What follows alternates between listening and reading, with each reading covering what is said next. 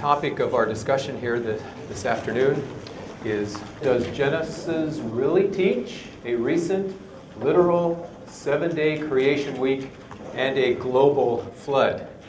Now, I realize this is a discussion that could take us many hours, but in the next few minutes, I would like to summarize some of the biblical evidence that has led me to give an affirming yes to this question.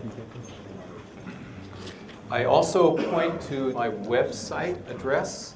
I have written several articles that deal with this material in more detail, so if you want to go to the website and download these articles free of charge, you can do that. www.andrews.edu/ and then the curvy tilde sign and then the name Davidson. Let's go to the first aspect of this foundational biblical issue. Does Genesis 1 and 2 teach a literal beginning?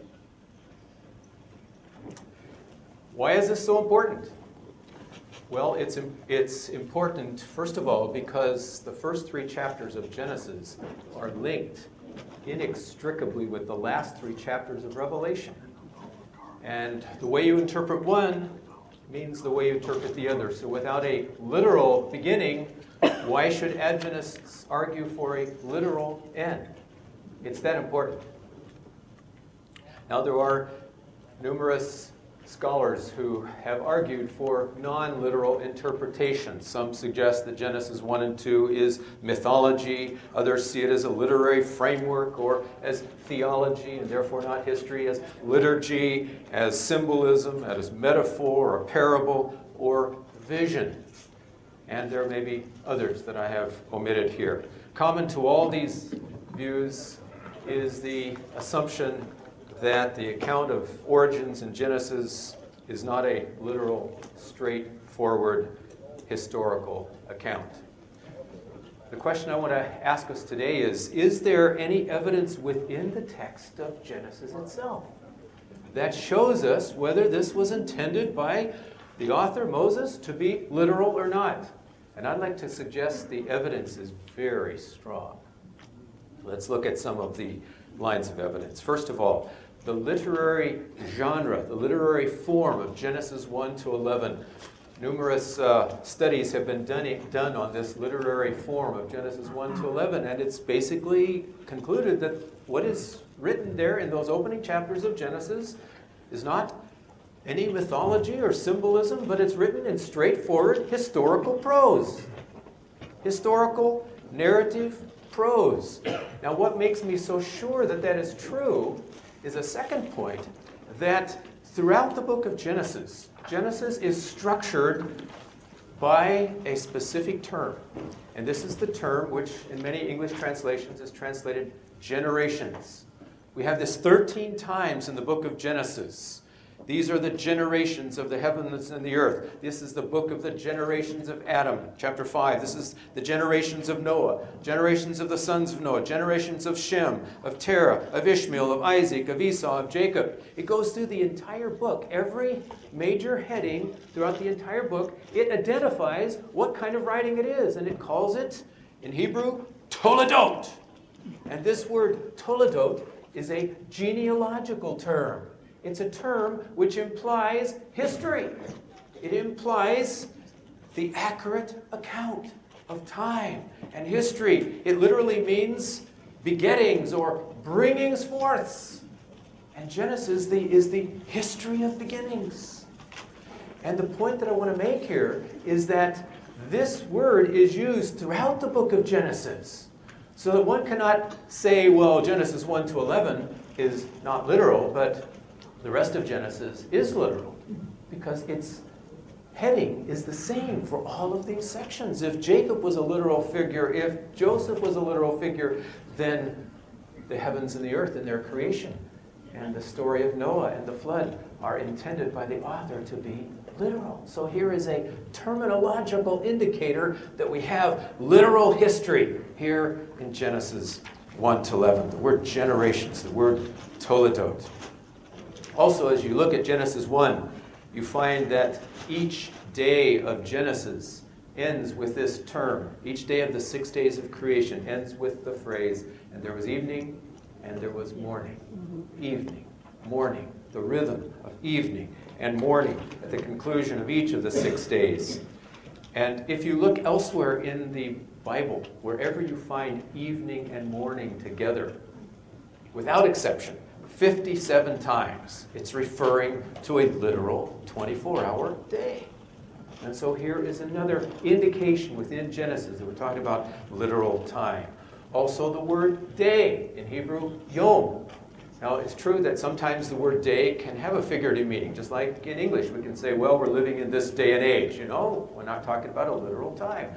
But whenever the word day, yom, in Hebrew is connected to a number, first day, second day, third day, fourth day, fifth day, sixth day, throughout the entire Old Testament, 359 times, it's always a literal 24-hour day.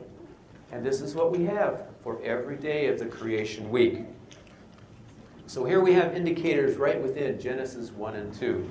Moving beyond Genesis 1 and 2, we have the reference to creation, the 6 days of creation, in the fourth commandment. And if the 6 days of creation are less than literal, something symbolic or metaphorical of some kind, then the argument of the fourth commandment simply doesn't work. Because the fourth commandment equates the 6 days of man's work, followed by the seventh day, with the 6 days of God's work, followed by the seventh day. As one scholar put it, the references to the days of creation in Exodus 20, verse 11, and 31:17 in connection with the Sabbath law make sense only if understood in terms of a normal 7-day week. It should be noted that the references to creation in Exodus are not used as analogy. That is, your rest on the seventh day ought to be like God's rest in creation. It is rather stated in terms of imitation of God or of divine precedent that is to be followed. God worked for 6 days, rested on the seventh, and therefore you should do the same. Unless there is an exactitude of reference, the argument of Exodus does not work. And so the fourth commandment is strong evidence that we are to see these 6 days of creation as literal. Moving to the broader context, as we move to the New Testament, we find that Jesus and all the New Testament writers refer to Genesis 1 to 11 and assume it to be literal, reliable history. Every chapter in Genesis 1 to 11 is referred to explicitly or alluded to in the writings of the New Testament. And Jesus himself refers to Genesis 1 and 2 and to 5 and 6 and 7. And then, of course, Adventists have an evidence which affirms this biblical text. And I'm thankful that Ellen White has written firmly on this. In the book's Spirit of Prophecy, Volume 1, page 85, I was then carried back to the creation and was shown that the first week in which God performed the work of creation in 6 days and rested on the seventh was just like every other week. That's 1 SP 85. So I have to conclude, based upon the testimony of Genesis and later allusions to Genesis and the testimony of Ellen White, that the 6 days of Genesis 1 and 2 are literal, contiguous, creative, natural 24-hour days. And God then rested on the seventh day. But this leads us to the second point of our question for the heading. Actually, it's the first word that's used here in the question. Does it teach a recent creation week? Now, some will acknowledge that there was a 6-day creation week, but will put it millions of years ago and then say, well, then God created millions of years ago, and then Satan messed up this creation, and then it's been now millions of years. And they have different lines of reasoning that put it way back before recent times. Again, the evidence from Genesis, chapters 1 to 11, to me is decisive. There are 2 chapters in Genesis, Genesis 5, Genesis 11, which are genealogies. Genesis 5 takes us from Adam down to Noah. Genesis 11 takes us from Noah's son Shem down to Abraham. And there are genealogies in the Old Testament and in the ancient Near East which are not complete, which just have a list of representative names.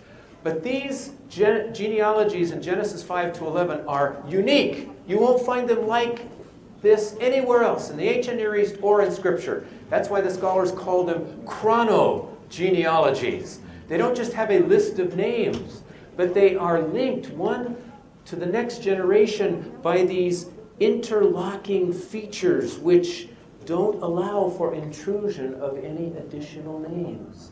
And so you've got this setup. A patriarch lives X years and begets a son. Then after he begets this son, he lives Y more years and begets more sons and daughters. And all the years of this patriarch were Z years. So these interlocking chronological features, unlike anywhere else in the genealogies, places an emphasis upon the aspect of time and not just a list of pedigree, not just a list of names. To further substantiate the absence of gaps in the genealogies of Genesis 5 to 11, wherever it says in these chapters, and such a patriarch begat, it uses a special grammatical form that is in the causative form.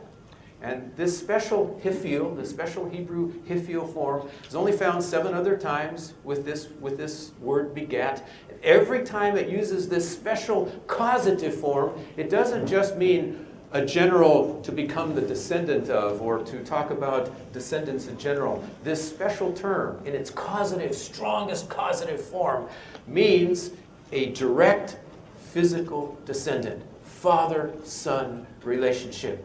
And here in Genesis 5 and 11, every time we have this special grammatical form that implies there are no gaps.